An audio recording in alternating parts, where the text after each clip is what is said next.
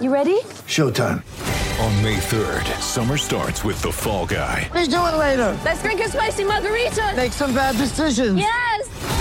Audiences are falling in love with the most entertaining film of the year. Fall Guy. Fall Guy? Fall Guy. That's what the poster said. See Ryan Gosling and Emily Blunt in the movie critics say exists to make you happy. Trying to make it out? Nope. Because I don't either. It's not what I'm into right now. What are you into? Talking. Yeah. The Fall Guy. Only in theaters May 3rd. Rated PG-13. Get ready for the greatest roast of all time. The Roast of Tom Brady. A Netflix live event happening May 5th. Hosted by Kevin Hart. The 7-time world champion gets his cleats held to the fire by famous friends and frenemies on an unforgettable night where everything is fair game. Tune in on May 5th at 5 p.m. Pacific time for the Roast of Tom Brady. Live only on Netflix. Think you know the Brooks Ghost? Think again. Introducing the all-new, better-than-ever Ghost 16. Now with nitrogen-infused cushioning for lightweight, supreme softness that feels good every step, every street, every single day. So go ahead, take your daily joyride in the all-new nitrogen-infused Ghost 16. It'll turn your everyday miles into everyday endorphins. Let's run there. Head to brooksrunning.com to learn more. Let me ask you this. Do you like beer? Let me ask you this. Do you like free? I've asked those questions in the wrong order for a reason, because my third question I've kept until now. Do you like free beer? As a valued listener, we'd like to bestow upon you just that, free beer. Thanks to our good pals at beer52.com, you have the opportunity to sip 8 delicious and painstakingly sourced craft beers from around the world. All you need to do is this. Go to www.beer52.com/West Ham and cover just the postage of £4.95. And, as if that wasn't enough, as a listener to the Stop Hammer Time podcast, you'll get 2 extra free beers. So, that's 10 free beers, if you've been paying attention. Beer 52 are beer pioneers. They traverse the globe to find the best and most interesting beer from the greatest small batch breweries planet Earth has to offer. No surprise, then, that they are the world's most popular craft beer discovery club. Each month, Beer 52 delivers a case with a different theme. Themes have included German, Korea, Belgium, South Africa, California, New Zealand, and many more. But they haven't forgotten their roots. As an independent UK company, Beer 52 are also passionate about the UK craft beer scene. The beauty of Beer 52 is that you can leave any time. The power is in your hands, as well as the best, most interesting beer money can buy. Your case will include the award-winning craft beer magazine Ferment, which explains the theme and individual beers you'll receive, and a beery snack is thrown in, just to top it all off. You don't like dark beers?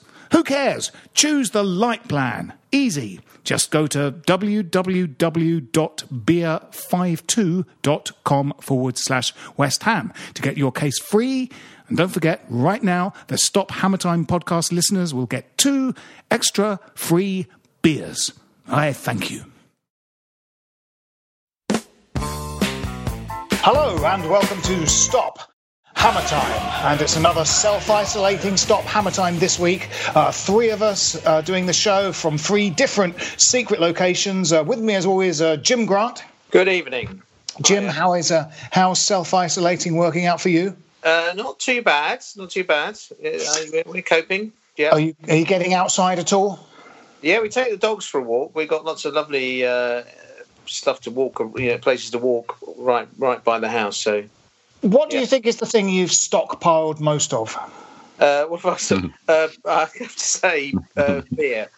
Beer? You've stockpiled beer? A lot of beer. There's something slightly predictable, depressingly predictable about that. Upsettingly predictable. Joining us also, one of our most loved guests on Stop Hammer Time, and also the boot was on the other foot because I did your podcast a few days ago, didn't I, Sam Delaney? Hello, how you doing? Good. How are you? All right, thanks. Yep. How are you? Getting out much? I went out for a jog today, this morning. I really enjoyed it.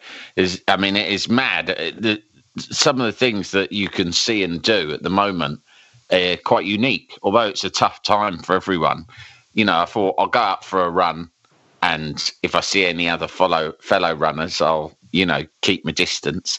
Yeah. But it's like a movie because you're running through all the streets that you know. Yeah. I was running along by the Thames Floor, and it's just empty. It's incredible.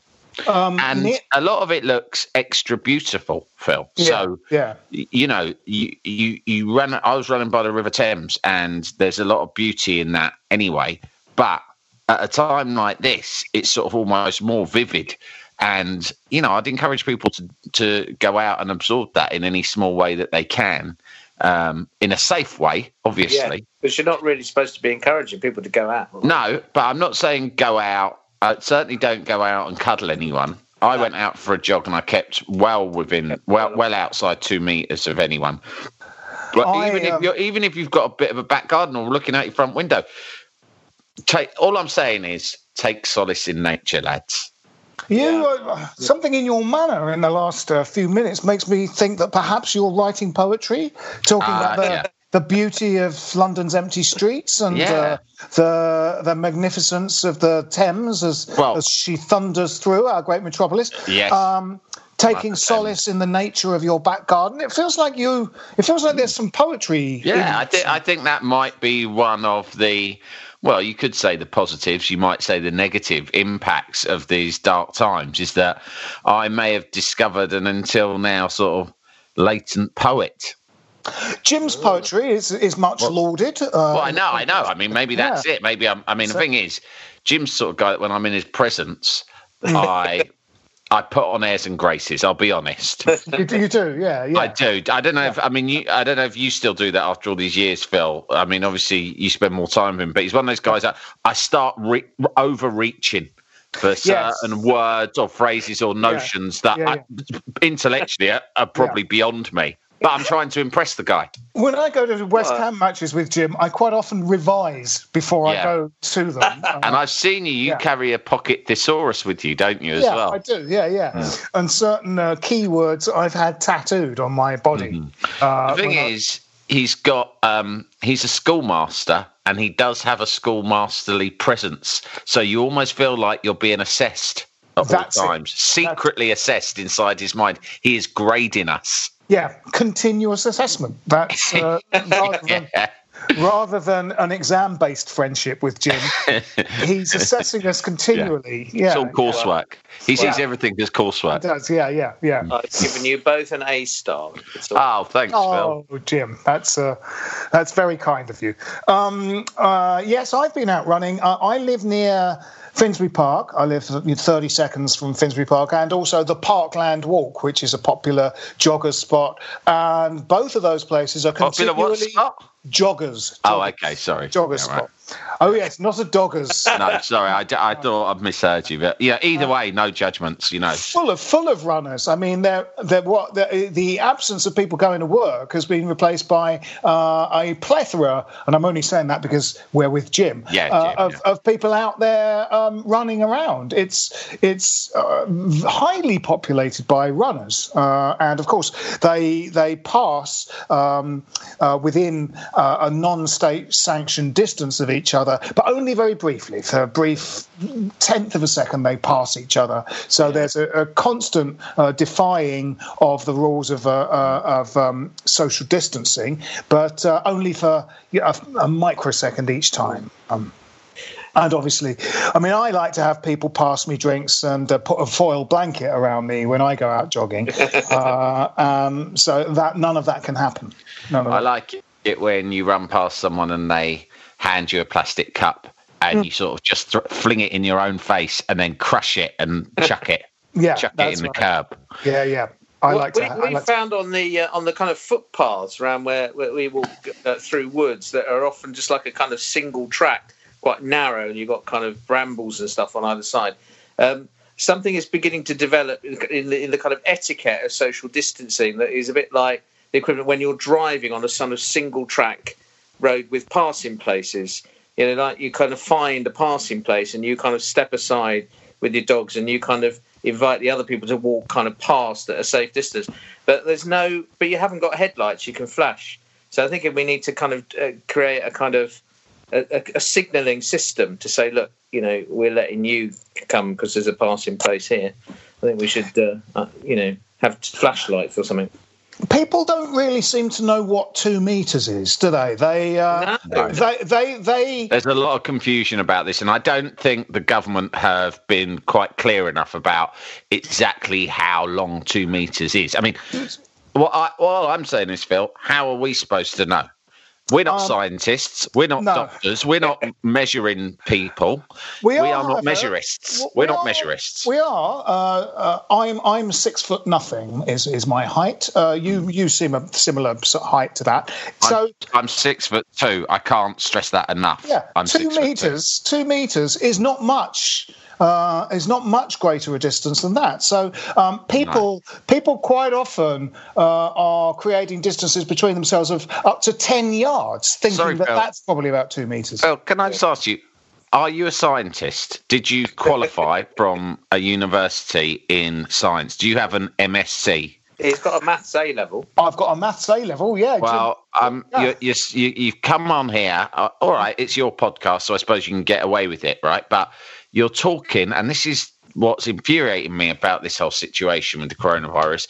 It's like all the stuff, the fake news you get spread every day on WhatsApp, people saying, drink hot drinks. Apparently that gets rid of it. Oh, well, obviously no one told China or Italy that all you needed was a cup of Nescafe. And you're part of the problem because you're on here confidently telling people how far you think 2 meters is when you, just like me and Jim, have absolutely no way of possibly knowing what constitutes 2 meters. It could be the length of a football pitch. It could be the length of a small school ruler. I know 2 meters. Pretty, yeah. Jim, you are a man of the arts and a noted man of the arts. You are a literary man. You are not a man of science. Yeah. A lot of religious people believe that 2 meters simply doesn't exist. It's simply if you read the Old Testament, there's several passages that imply just that. They believe in it. I am disappointed that the party of Get Brexit Done is doing it in meters and not cubits, to be honest. Yeah. Religious people believe in intelligent measuring. They believe that at some point some divine being decided how long things were. On the first day he did inches, and then on the second and low it was good, so he did feet, and then he went metric after that, and then he did weights towards the weekend, like grams and pounds, and bushels. He did bushels too. In ancient times, if you were found to be measuring something or even speculating as to the actual height or length of an object or person, they would hang you as a witch. Yes. Luckily, we've moved on from those times. Thank God, yeah, but still. Yes. All I'm saying is let's not go too far back the other way. No. Right? And go so far the other way that we are enslaved by the idea of measurement. True, absolutely. Let the people decide how long 2 meters is. Leave it up to the people to decide, not these so-called experts. We're free human beings. We should be in control of what we believe 2 meters to be. Yeah. And everyone's going to have their own viewpoint, and that's fine. Yeah. Get measuring done. Yes. So Sam, I was on you're doing a podcast about West Ham. It's called U Irons, isn't it? Yeah. U as in the letter U and then Irons. And I did it the other day, and it was good. Oh, we had a podcast round table, didn't we? We did, very much so. We worked with the guys, so it was you and ex-WHU employee from the West Ham Way podcast, and Sean from More Than Just a Podcast. So it was all the big hitting podcasts plus my one, which is new and not yet a big hitter. But the thing is, mine was launched with the Athletic, which is the sports website, to be, I love Stop Hammer Time, and I occasionally listen to the other podcasts as well. But I thought, well, let's do one. The Athletic said, do you want to do a podcast? And I said, well, there's already really good West Ham podcasts, but no one does post-match reaction. So let's just do a short little bulletin one that's 25 minutes straight after the game. So we thought that was a good idea. And then football ended. So it wasn't such a good idea anymore. So that's why I thought. So now, but we want to carry it on. But suddenly the whole sort of premise for the podcast has been destroyed. Yes. So then that's why. So I don't know. I mean, the first week of this stuff, we had Tony Cottee on as a guest, who I know you've had on here before. Yeah. And he was great. And then we had him on the phone from his isolation rig. Yeah. And actually, Tony Cottee. This is good. Actually, you might have seen this. I don't know. Tony Cottee had actually done that day a video guide to washing your hands properly. Isn't that wonderful? Oh, excellent. I mean, Tony Cottee was my hero when I was a kid. Like my number one, of course he was everyone's hero as West Ham, but he was when I was a kid, he was my number one idol. He was on my exercise books on my wall. And I just thought, isn't that wonderful that you can watch Tony Cottee, one of our greatest ever goal scorers, giving you a tutorial on how to wash your hands clean of virus. It is a wonderful thought. What better? Because obviously people have, our lack of trust of experts. People are going to take lessons on how to conduct basic household chores from people they love and admire. So, who can you trust now? Who can you trust if not Tony Cottee? Exactly. I mean. Yeah. That's who you turn to for guidance at times like this. Yes. What would Tony do? Exactly. What would Tony do? And I went on his Twitter, and there he was, showing me how to wash my hands. And I've washed them using the Tony Cottee method every day ever since. You hang around the sink until Frank McAvenny passes you the soap. I'm a sink hanger. Yeah. Yeah. I think the only person I would trust more than Tony Cottee is actually Sir Trevor. Oh, can you imagine? They had Trevor Brooking standing at those podium at 5 o'clock on the briefings. If Trevor Brooking was standing there, the state of reassured calm that would seep through the nation would be extraordinary. It'd be like I say. Unfortunately, the numbers are going up, but we, like I say, trying to flatten the curve. I say flatten the curve. We're trying. Well, no, I mean we are trying to flatten the curve. Well, I'm reaching here for a good impression. It's not bad, but I've not tried it before. It's not bad. That was pretty good. One interesting sidebar to doing your podcast the other week is that, as we know, ex-WHU employee is very keen on keeping his identity secret from everyone else. But we did it by Skype. Yeah. So his name just came. His real name just came up. We know his name. I feel scared to have that information now in my brain. Do you feel? Yeah. Yeah. Well, I've almost deliberately forgotten it. I've been trying my best, but I can't eradicate it. Yeah, and now I know it. Yeah. I know. It was very funny. It just came up on our screens so that we could all see it. It was very funny. But in lieu of a game of West Ham football to talk about, while we were doing U-Irons on whichever day it was last week, Wednesday, I think, the club on their website and YouTube channel were showing, for the sake of nostalgia, but also because of a lack of actual current football, they were showing the last game at the Boleyn, the triumphant 3-2 defeat of Manchester United. And I believe you watched that, Jim. We should talk about that. It was. Yeah, it was really enjoyable. I got into it. I almost kind of. There's something really rather enjoyable about watching a game where you go down and score a late winner, and you kind of, instead of the usual, there is tension in a way, but you kind of know that it's like watching a film where you know there's going to be a happy ending. There's a lot of tension in that game, isn't there? Yeah. It's they score. We score early, don't we? Sacco, 10 minutes or something. About that. Yeah. And then they equalise in the second half. Is it? Yes, Martial. Right. Yeah. Sort of like we hang on to 1-0 for a long time. They equalise quite early in the second half. Yeah. Then their winner. about 70 minutes, I think. So they go 2-1 up. Is that Martial again? There's Martial again, and it's a really bad. I hadn't realised, especially obviously it happened at we were used to be in the Bobby Moore, so it happened at the Trevor Brooking end.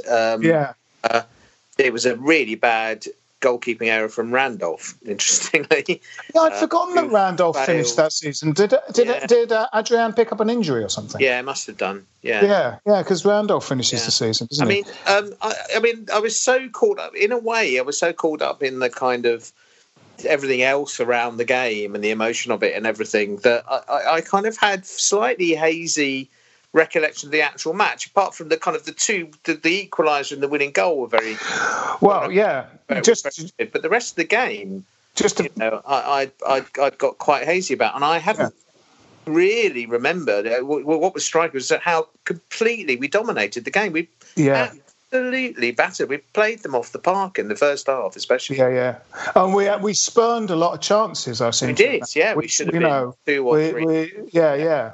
It was still Van Gaal, wasn't it? Louis Van Gaal at that time. But then our equaliser is Antonio, our right back, Michael Antonio, in that game. And that's late, isn't it? It's late, and we think, 2-2, and then Reed steps up with a winner on about the 85th, 86th minute, I think. Amazing shape of the game. It could. That was a slight keeping error from De Gea. He kind of should have saved it. He kind of gets a good hand to it and doesn't quite keep it out. It was great. It was brilliant. Do you remember that game, Sam? Yeah, I remember that game really well. I went with my brother Dom, And I mean, it had the lot, didn't it? I mean, even, the disturbances outside the ground, although, of course, they were wrong and awful. At the same time, the atmosphere that they generated, it was like God had the God of football had kind of rolled up every great moment and every great element of going to West Ham over the years and chucked it all down at once, because the atmosphere outside the ground, the whole kind of the sense of anarchy and kind of mild menace, but at the same time not really, just sort of the madness, chaos, anarchy and mild menace around the streets of Upton Park, combined with the sort of lunacy and excitement and thrills and spills and ebb and flow of the match itself against a club like Manchester United. To me, the whole experience of that night on and off the pitch just encapsulated West Ham, right down to the at times slightly shabby post-match celebration. That too was quintessentially West Ham. Like, I wouldn't want it any other way. Tottenham's one. They had, funnily enough, my brother Theo's a Spurs fan. He was commissioned by, he's a director, and he was commissioned to make the farewell White Hart Lane film.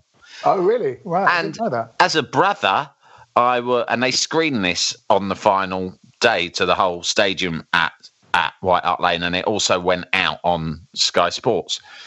And as a brother, I was very proud of him. And I suppose as an objective sort of observer, I thought, a very well-made film. But as a wildly partisan, Spurs-hating West Ham fan, I thought, they got fucking Kenneth Branagh to narrate the whole thing, right? Do you know what he sounded like? He sounded like me trying to impress Jim, right? Oh, no. It was embarrassing. Suddenly Branagh, right, has announced himself as a bloody Spurs fan, right? Which for a start was just weird, as if like, who should we go to? Someone to really capture the spirit of White Hart Lane and someone who's synonymous with Tottenham and a passion for this great club. Well, it's got to be Branagh, hasn't it?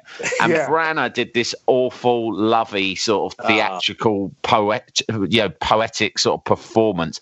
And the whole thing was just horrible and stupid.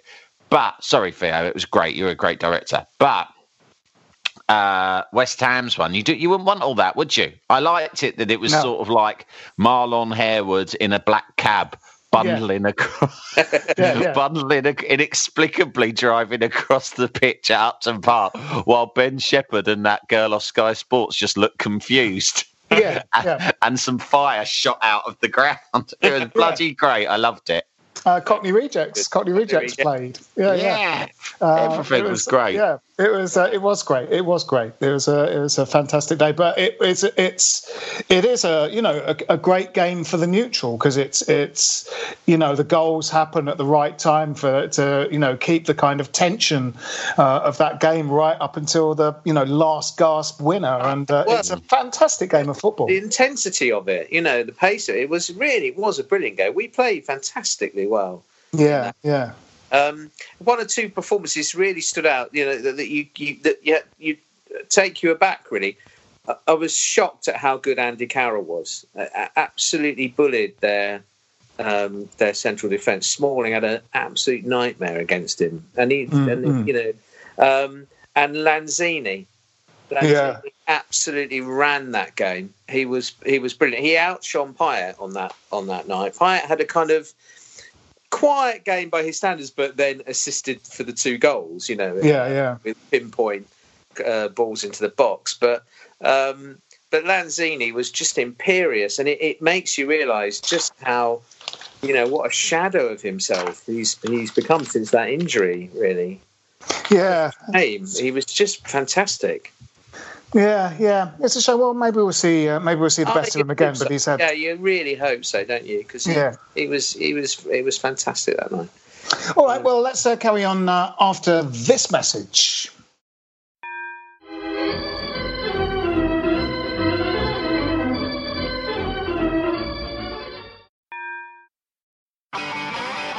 If you want an e-bike that doesn't look like it's made for the shopping precinct, something that's less Mr. Bean and more Steve McQueen, check out the range of bikes from London-based Cooler King. From dope 250-watt city bikes to Harley Bobber-inspired 750-watt beasts that can tear your face off while leaving your smile intact. Cooler Kings are made in limited numbers, yet highly affordable. Check them out now on the web at cooler.bike or find them on Instagram with hashtag CoolerKingBike. Cooler.bike. E-bikes that are cool AF. Welcome back. Yes, we were talking about that 2016 last game at Upton Park. Yes. Now we are in a period of no football, and on the day of doing your podcast, Sam, we didn't get around to it. But I was thinking. I was just starting to think of games that didn't happen to us, because obviously we've now not played Wolves, not played Spurs, and I don't know who we were supposed to not play this weekend, but we haven't played them. I call them ghost matches. Yes, exactly, yes. But I was thinking about matches that got kind of called off at the last minute, because one game that popped into my head, Jim, was one that would have been around 95. It was a weeknight, and we used to go to the Central after games. So the game got called off. I don't know if we were inside the ground when it was called off. I think we were maybe queuing outside. It was called. So we went to the Central, and Cotty was in there. Was that a game against QPR? Yeah, QPR. I think it was a waterlogged pitch. Came into the pub. Yes, that was the one I was going to say. Right. Yeah, waterlogged pitch. I just researched that before the game. It was pouring down with rain. It was absolutely. It was madness. Yeah. And hang on, I've researched this somewhere. I think it was February 1995.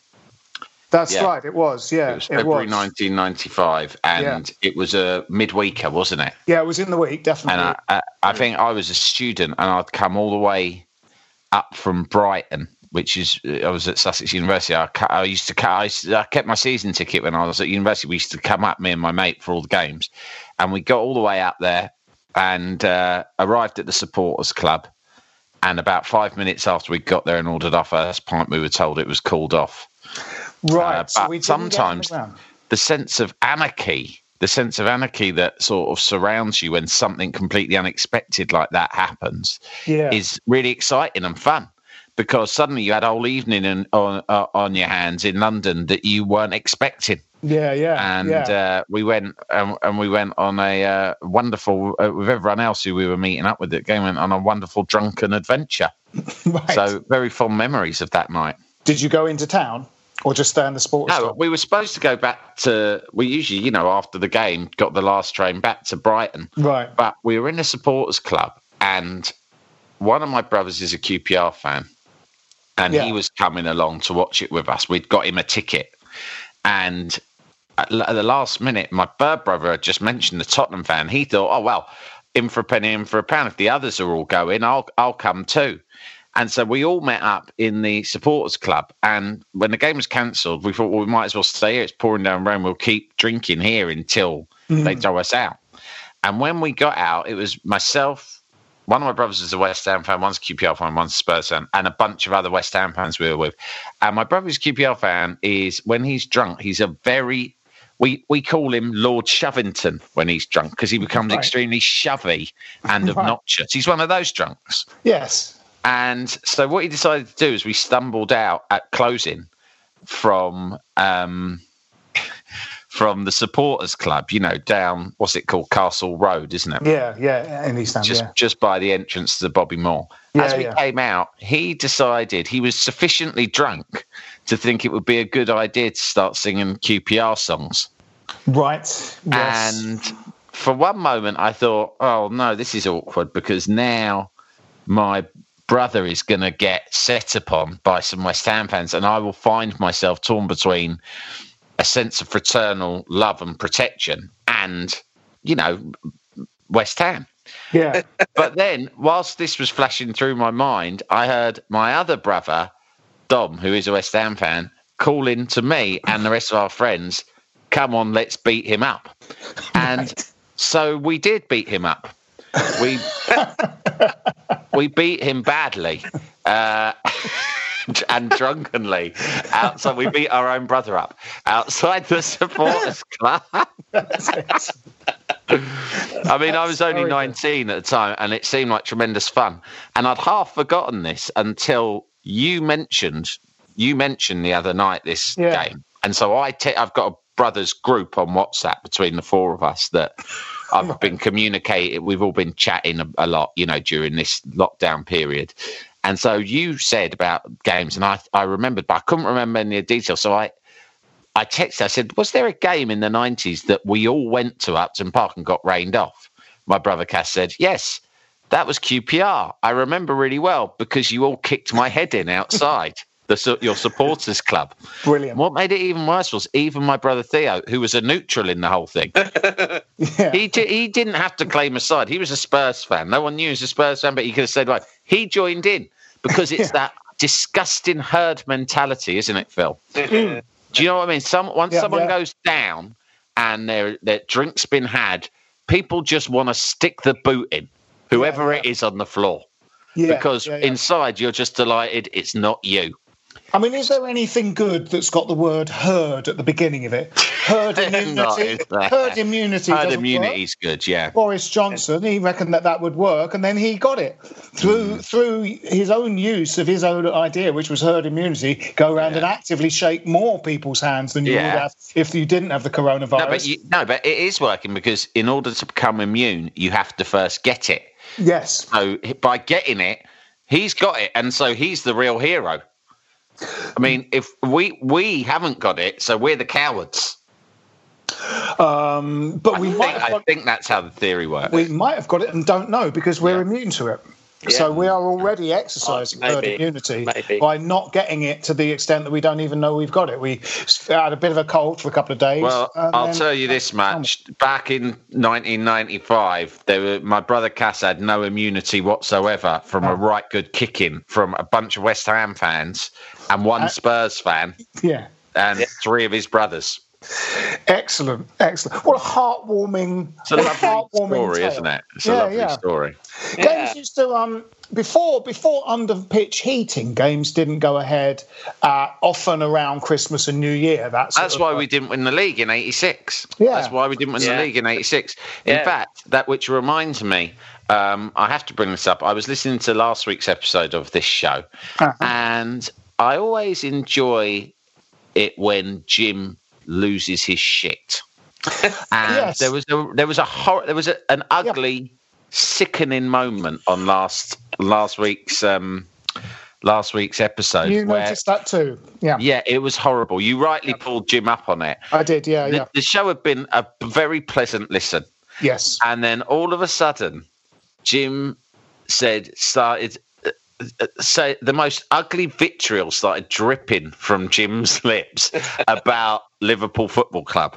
Something snapped, didn't it? It was astonishing. It's like a light switch was turned on. And I could tell that you were actually scared. I mean, I was glad that I could tell that you were grateful not to be in the same room as him. I became very afraid. And in fact, they conducted the rest of the podcast with the laptop and myself, different sides of the door. At a safe distance. Yeah. I mean, it was reminiscent of Jim's outburst all those years ago about the original Jimmy Cabot, the original Jim Grant outburst. Yeah. It was reminiscent. It had a touch of that about it. Yeah. And it was mad, but it was because, and I was sort of, I was shouting at my own iPhone. Right. Like, people sometimes shout at the radio. It's a podcast. So I was shouting at my iPhone. I was saying, but Jim, it was because we didn't have undersoil heating. It wasn't their fault.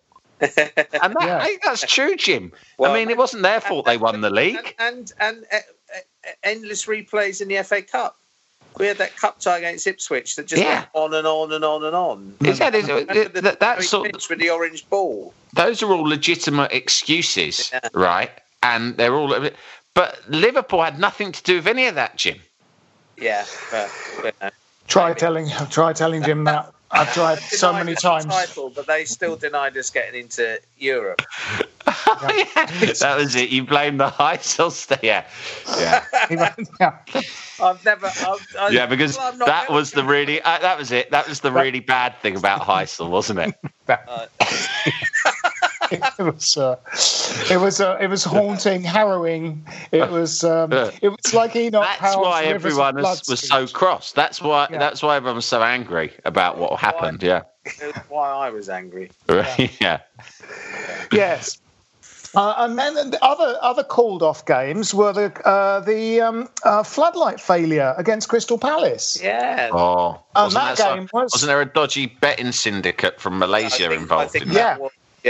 Yeah, it was at that time because I think it had happened at a couple of other games as well. The floodlight just equalised and then the lights went. Was it 2-2? It was 2-2. Yeah. And the floodlights just went out. Equaliser and the lights went out. Yeah. And that was it. Everyone they were going. We have to go home now. And that was it. Extraordinary. And it was at the height of that kind of Malaysian betting syndicate scandal that there was another game where Paul Kitson inexplicably kicked the ball out from the kickoff of the game. I think that's my memory of it. And my memory of these things is often inaccurate. He he just kicks it into the crowd from kickoff. Yeah. And I think we at the time went, because I think maybe the floodlight thing had happened before that, or at least game rigging from Malaysian betting syndicates was in the news. And we were going, that was a bit suspicious when he did that. It's a bit odd, wasn't it? Yeah. And, so it's all very odd at that time. I've got this phantom game in my head. We've talked about this, Jim, that I think maybe didn't happen, and there's a sort of conflation of several things that did happen. There was a kind of torrential downpour of rain, and we're playing a lower league team in a cup match. Rio's playing in it, and that game is called off, and we have to go home. The referee blows his whistle and says this game can't carry on.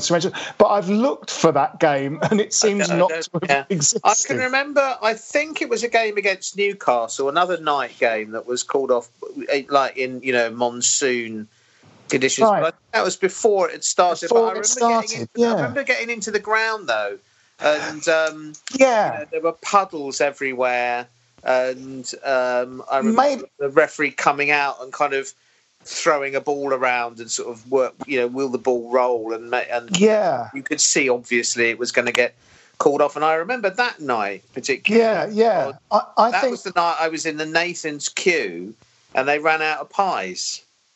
Right. I got one of the last pies in the shop. She came out, and then you went down the queue going, how many pies do you want, love? How many pies? You want pies, love? Who wants a pie? We've only got, oh no. And then they kind of drew a line, and a lot of disgruntled people had to kind of leave because Nathan's had literally run out of pies. And then, Sam, you're like this. Jim went back and firebombed Nathan's. Yeah. Fucking Nathan's, they had it coming. Yeah, absolutely. They made me hungry. I've never forgiven them. They disgusting. Ran out of pies and they made me hungry. Scum. Well, what annoyed me is that there were people still having their doubles in front of us, instead of in a sort of spirit of togetherness and sharing, thinking, well, no, I'll cut down to one so that more people in the queue can have a pie. They were, no, I'm having double, love. And 2 pies, 2 mash, please, love. Yeah.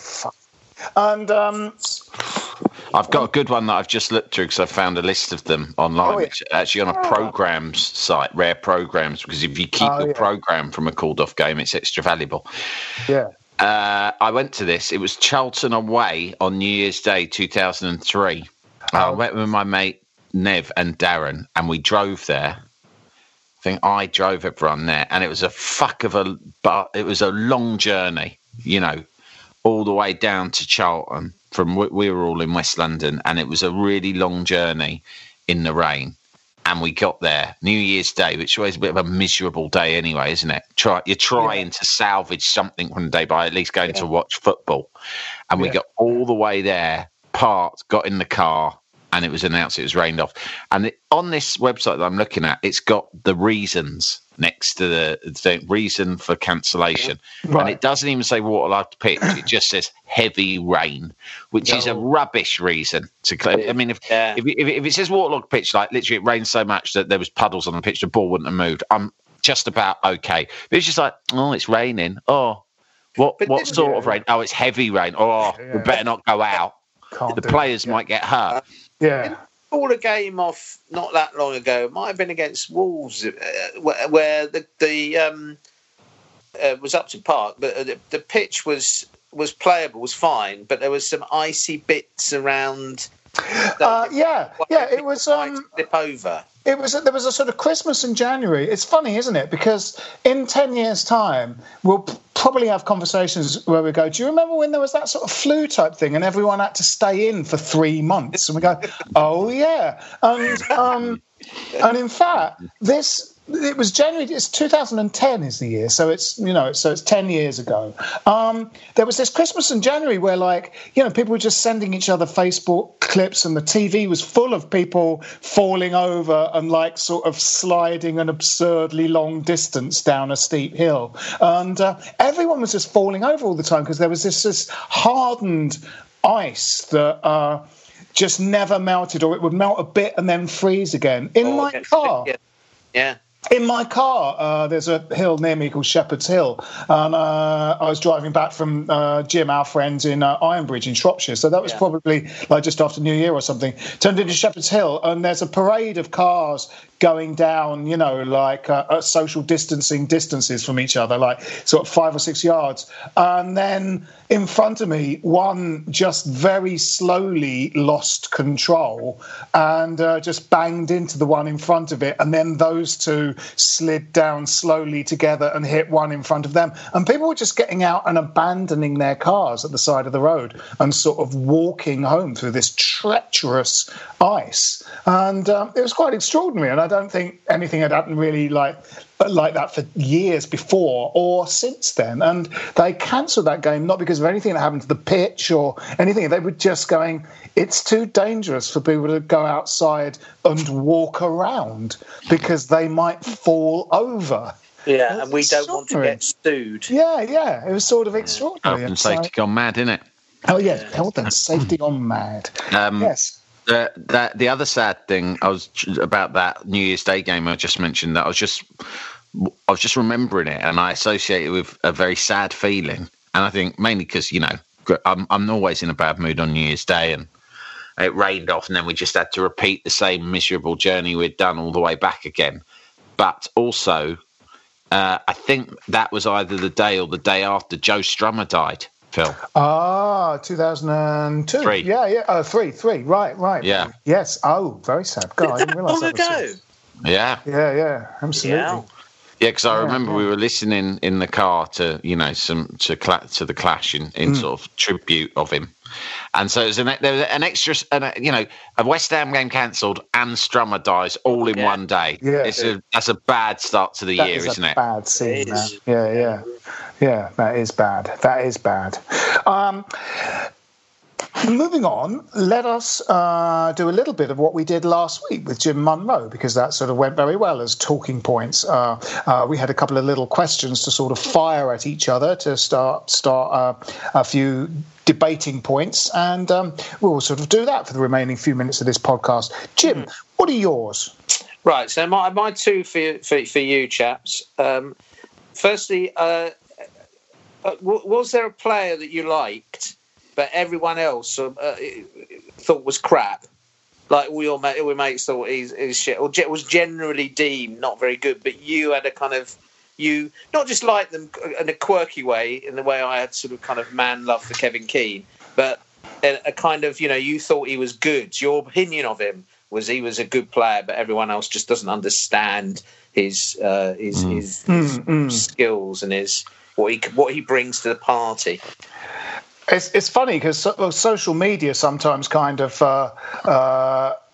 because conversations are kept alive that would have normally sort of died closer to the time the player is around. I suppose for me, a classic example would be Samasi Abu, who history has recorded as he was a bit of a sort of a joke somehow, you know, because of the chant with his name and all that stuff. But there's a YouTube clip of us absolutely battering someone like Barnsley. I think we beat them by like 6 or something. And he's amazing in it. And he's doing a lot of very modern sort of back heels and, you know, ways of redirecting the ball that everyone does now, but didn't really do so much in about 1996 or whenever this game was. And he's really good. And I remember because he was sort of kept out of the team a little bit by Hartson and Kitson. If they were both fit, Abu didn't really get a game. But history's sort of treated him a little bit roughly, as if there was this affection for him that was really to do with the fact that we found a funny way of chanting his name. And that's really all he was to the club. He was sort of quite good, you know. Yeah. Good shout. He was good. He was a great substitute, in fact, because Kitson and Hartson obviously famously were a great partnership, but we did need backup. And I remember in that era, he was a sort of a maverick figure because he was unpredictable in his style of play because of those flicks and whatnot that he did, which, like you say, was much more unusual in those days. He was the sort of play that you don't get anymore, in fact, which is a sort of now you cannot be in the Premier League unless you are effectively a complete player capable of doing every single type of football, you know. Whereas he was just someone who could come on and be unpredictable up front, and he scored a few important goals for us. He did. I remember. I have visions, recollections of a kind of end of the season in which, you know, it was that period with Redknapp where we started to finish quite regularly in the top half or be safe. And so we could kind of relax. And there were a lot of very entertaining games towards the end of the season around about that time. Yeah. And I remember there was one where he obviously he played quite a few of those games because maybe someone was injured and scored quite a few goals. And I think that's where the chant thing really took off. And he scored some great goals. You know, really, really kind of... but he missed the penalty in that Cup quarter-final replay against Arsenal. That's his kind of, you know, that sticks out, unfortunately, for him. Yeah. No, good one. Do you have one, Sam? Well, I was just going to flip it round on you lazily and say, who is a And what was your one? Who's a player that you thought was good? Oh yeah. So who does everyone love, but you secretly thought, I reckon he's bang overrated and shit? I'm just have I? Oh, hang on a minute though. Hang on. Before we get on to that, when you said, "Do you have one?" Yeah. I haven't answered your question. Well, the reason I struggle with this is I'm unsure as to which players were regarded as shit, because I kind of get it when you say Abu, but I always quite liked Abu. And you mentioned briefly Kevin Keane there, who I always really thought was a great player, but I'm aware that some people used to not like him. I'm not sure if he was regarded as not good or not, but I always thought. I think that is the question. I think that is there are some that are quite roundly not liked by a lot of people, but not everyone, I mean, I suppose you could say, probably the worst player I've seen play for West Ham regularly, as opposed to just like some player who came on loan and played one game, was Lee Chapman. Yeah. And I think there's no. Yeah, he had no redeeming features. Ian Dowie, on the other hand, had for me loads of redeeming features. But again, I'm not sure if he was. I think he was quite liked, wasn't he? I always thought in a kind of. Everybody realised he was trying hard. Trying his best. Right. That was the difference between him and Chapman, yeah. But I tell you who I'm going to plump for. I'm going to plump for Steve Jones. Do you remember Steve Jones? Yes. He was often vying for a place in the team against Trevor Morley and also Matthew Rush. Who was the winger but could also sometimes play through the middle. And Jones was often left on the bench. But during that period in the early 90s, bloody loved him. I thought he was great because he was the quickest of all of those strikers that we had, I think. And he was, and I just thought he was quick. And I thought that if we just gave him a chance, it was one of those. I was like, if we just gave him a chance, he'd be able to play for England. I truly believed that. And I once at Wimbledon away, we were at a Wimbledon away game at Selhurst Park when they played there. And after the game, myself and a couple of mates managed to sneak in to the players' bar, right? We sort of blagged our way in and ended up staying there the whole night. But it was funny because we were teenagers and we kind of got in there and were so delighted to be in there. But then because there was footballers in there, but we skulked for the whole evening. We didn't go up and talk to anyone. We were too shy. But right towards the end, I did that thing. I'm going to go up and say something just before we leave. So I went up to Steve Jones and went, Steve, I just want to say it's a pleasure to meet you. And I reckon you should definitely be in that team ahead of Morley. And he sort of went, all right, mate. It looked a bit like, go away. So, I loved him that much that I approached him like a love-struck teenager. Actually, I tell you what, our good friend Matt Liston, very good friend of this podcast, he has a real hatred of two things: poetry and Scott Minto. And Scott Minto didn't seem to play for us for all that long. Maybe a season. Left back, wasn't he? Or maybe he was right back. Left back. I thought he was all right. It didn't set the world on fire, but I've never quite understood Matt's absolute ire direction. It could be. I don't know if you ever watched Scott Minto on TV. He became a television presenter on Sky. Oh, you don't have Sky, do you? But he's on Sky. Right. Oh, is and he's got what I believe is known in the entertainment industry as a shit-eating smile. Right. He's like a man who's been to TV presenter finishing school. Right. And there's something that kind of makes the skin crawl slightly when you're watching him. He's too eager to be slick and to be liked, and it made a lot of people go off him. And I don't know. We'd have to ask Matt. Maybe Matt's prejudice is entirely based on his football performance at West Ham. He was a bang average player for us, but he was not shit. I tell you his words. When you're talking about shit left backs, we've had Mitchell Thomas has got to be there or thereabouts. Gary Charles. Gary Charles was right back. Was he? Yeah, and funnily enough, they were both signed from Benfica. I think they both ended up at Benfica during the Graham Souness era, when Graham Souness briefly managed them and took quite a few Portuguese players out there. And I think we got both of them back from Benfica. God. Right, yes. My player that I liked, that everybody else thought was crap, my secret, who I actually thought was quite good, was a bloke called Keith Rowland. Oh, yeah. Keith Rowland was good, yeah. He got dogs abuse from people around us in the Bobby Balls. Yeah, he did, yeah. He had a cultured left boot.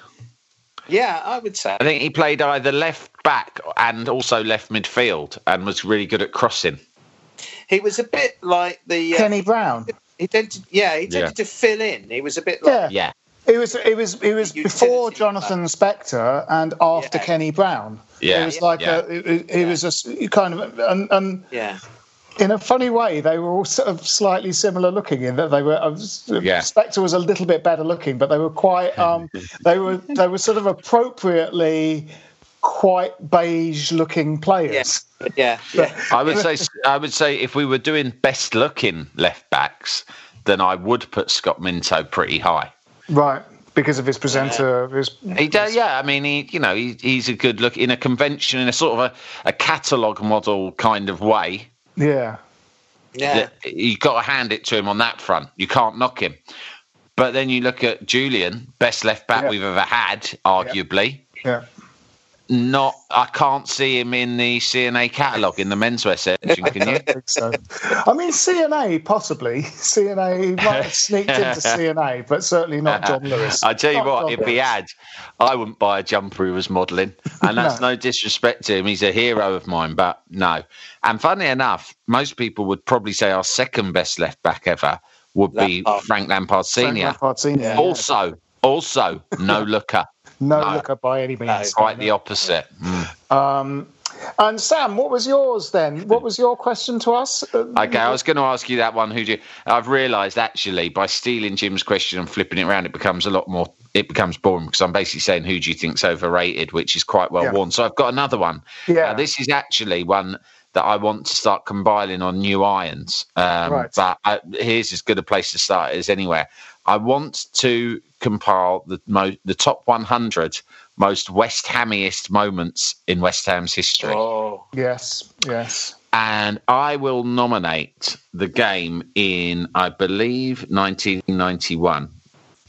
1991, we were trying to get promoted from the old First Division, Second Division, whatever they called it back then. It was in our second year down there. It was Billy Bonds' first season in charge. It went down to the final game. I think, let me just see if I can find a league table here. Well, anyway, it was us versus, I can't remember who, to go up. I think Oldham, maybe. And the last game of the season, we had to beat Notts County at Upton Park. Yeah. And it was, Notts County were decent. I think they ended up actually going up through the playoffs under Neil Warnock that year. But, the whole thing was laid on a plate for us. Upton Park in the glorious sunshine, a May day in 1991. We all went ready very vividly to invade the pitch and get our little bit of turf to take home and grow on our windowsills, right? Yeah. And we bloody lost it 2-1. So 1-0 up. We went 1-0 up. We lost it, and I think what it was Oldham, who I'm pretty certain were the team who ended up winning it. I think we thought we were okay anyway because they'd been losing as well, right? So we thought, we just have to get the same result as them, and I think maybe even if they drew, we'd be all right. And so then the last we heard was they were drawing. So at the final whistle, we invaded the pitch. And a huge party broke out. And everyone was going crazy and celebrating. And then you could hear them trying to make itself heard on the tannoy. And I remember vividly that I was going to my mates, hang on a minute, and listening. And the first words I heard through all the noise and celebration was, but just remember, we're still going up. And that's the main thing. And I thought, oh, fucking hell. We'd bloody blown it. Oldham have won. So the party had been in full swing for a good 10 minutes before the word started to spread that, in fact, we hadn't won the league. And we'd all been singing champions and all the rest of it. And so suddenly the celebration, the edge was taken off it. And so that is the first thing that I would like to nominate for the West Hamiest Hall of Fame. Oh, that's pretty good shout. I mean, I'd have to... Go on, Jim. I was going to say the Omoyimni episode. That's mine. Yeah. Oh, right. Well, Well, go on, Jim. We win a game of football, don't we? In the cup. That happens. It's replayed, and we lose it. Yeah. It's a sort of complex. It's a complex sort of set of interdependent things, isn't it? Because we're the better team, but they get a replay, and so we lose it. And doesn't Di Canio miss a penalty? He missed the penalty against David James. Yes. But I mean, so who were we playing? He had come on as Aston Villa. He'd been on loan somewhere. Yeah. I don't know. Gillingham. I think Gillingham. I think it might have been Gillingham. It was Gillingham. He'd been on loan somewhere, and he'd come on in that cup as a substitute right at the end of one of their game, and he'd forgotten. He forgot to mention it, and of course somehow the club being run in that was what was really West. That was the kind of ghastly outcome, but also the sort of sense in which over the years, you know, a key element of West Haminess is this just total, Keystone Cops running of the club, unprofessionalism, it's just amateurishness, back of and so nobody had bloody checked, whether or not it just needed a phone call or something, didn't it? Just the idea that you're running a professional football club and you don't know that one of your players is cup tied. Yeah, that is very West Hammy. Yeah. And Harry, I've heard Harry talk about it since, because Harry loves all these stories of what a shit show it was at West Ham. He's made a fortune out of it, not just by being paid by us, but then subsequently by retelling what a shit show it was and being paid handsomely for the anecdotes. And I've heard him tell that story, and he always contrives to be furious about it, as if he's the one who was the most put out. And going, but Harry, you were the manager. He's like, I couldn't fucking believe it. I said, stick him on. And then only later did someone say he was cup tied. And I'm thinking, but the buck has to stop with you for that. He has to. But he's still now, he's like, you hear him talk about it and he's just livid. He's got a clever way of flipping it around that before you've got a chance to question his role in it, he's going livid and pointing the finger at someone else, which sort of distracts you. Yeah. Yes. No, that was the Omoyimni incident is a perfect sort of conflation of sort of shitty things kind of happening on the pitch, but also a kind of administrative level. I mean, it probably is as West Hammy as it possibly can be, I mean, Justin, it doesn't. I can't off the top of my head really think of one, but just that penalty to go 3-1 up, I think, against Arsenal, and Freddie Canuti just rolls it to the goalkeeper. You sort of go, "Oh, stick that away, mate," and But not only, does that sort of not win us that game, which we would have worked hard and got a good victory. We sort of drew it, and it seemed to signal a mental collapse of the side that lasted the rest of the season. And it's crazy, isn't it? Like with football, you can sort of trace anything back. You could potentially trace anything back to being almost like our Archduke Ferdinand moment, where you sort of think, had that penalty gone in, we would have won that game against Arsenal, who I think were the champions at the time, 3-1. And then you could arguably trace everything to today from that moment. So we score, we go into the top three. There's a really talented team builds on from there, is confident. We end up getting into Europe at the end of the season. We grow the club from there. We get more money, we sign better players, and today who knows where we are. But Canute misses that bloody penalty, and all these years later, here we are stuck in this sterile industrial estate being run by clowns and in a perennial relegation dogfight. But the weird thing about that moment, though, is I think a lot of us went home because it's in August, right? So you got the whole of the season ahead. But actually, it was that sort of sense that we'd absolutely, particularly even the first half, we'd absolutely played Arsenal off the park.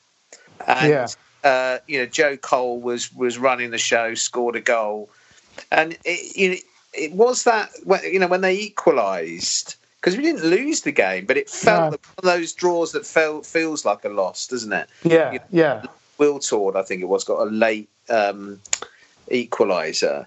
And I actually went home and I was went round. I was to friends of ours, and talking football. And I actually said, "Oh God, I think we might be in trouble now." I actually remember saying it, and it had that awful feeling that it was a kind of the pivotal moment of the season had already happened. And now, Sam, you're suggesting the pivotal moment of the entire history of West Ham. Yeah, that was it. Yeah, that was it. But you never know. You could trace any moment to that, couldn't you? Yeah. Any moment at all. You could trace it on Imni or our defeat to Notts County. Any of these moments could be the key catalyst in us ending up where we are now. But then again, look at the likes of Leeds United, or Sheffield Wednesday or Nottingham Forest. Who are clubs, all clubs of similar size to us, if not bigger. They must be looking at those moments all the time, mustn't they? Yeah, and you sort of think, well, what have we got to complain about? We're still in the top flight, I suppose. So. Yeah, absolutely. Yeah. Maybe that's a point at which we should wrap this up, even though we haven't necessarily got through all of our questions. We've hit probably about the hour mark, so maybe we should go back and scavenge for food and feed our families at this particular point. So no predictions for the next. There's our usual. When do we predict the season will start again? I can't remember if that move to the end of April had happened the last time we did one of these, but I can't remember what we said. I think I said June. Fuck it, we did it, didn't we? So let's wrap this up, shall we? Any final thoughts? Well, my very, very final thought was that actually going back to that last game at the Boleyn. In fact, those last two games at the Boleyn put together, they were quite West Hammy, really, weren't they? Kind of a bit of glory at the end. Yeah. The previous Saturday, a 4-0 demolition by Swansea. Yeah, I felt that... West Ham in a nutshell, really. Was it 4? Bloody hell. 4-0, yeah. God, yeah, it was a real just capitulation, wasn't it? Because in a way, for me... Because, my history of supporting West Ham had more Saturday afternoon, 3:00 memories in it than evening games. That game felt to me, I felt more nostalgia when we went to the Black Lion and then walked to the game from there, on that day than I did with the evening game against Manchester United. So to just cave and lose that game so routinely to Swansea was really, really terrible. And it was really poor, And it was great that the the iron was pulled out of the fire with that last game. It was an extraordinary night. The juxtaposition of those two games is very West Hammy. Yeah, you're right. Exactly. Very true. Together, and that sums it up. Juxtaposition. Good choice of words from Jim Grant. Classic. What a way to end. Classic Jim. Classic Jim. My name has been Phil Whelans. This is Stop Hammer Time, and with me this week have been Jim Grant. Cheerio. And Sam Delaney. Ta-da. Come on, you Irons. This is a Playback Media production. Get all the associated links for this podcast at westhampodcast.com. Sports Social Podcast Network.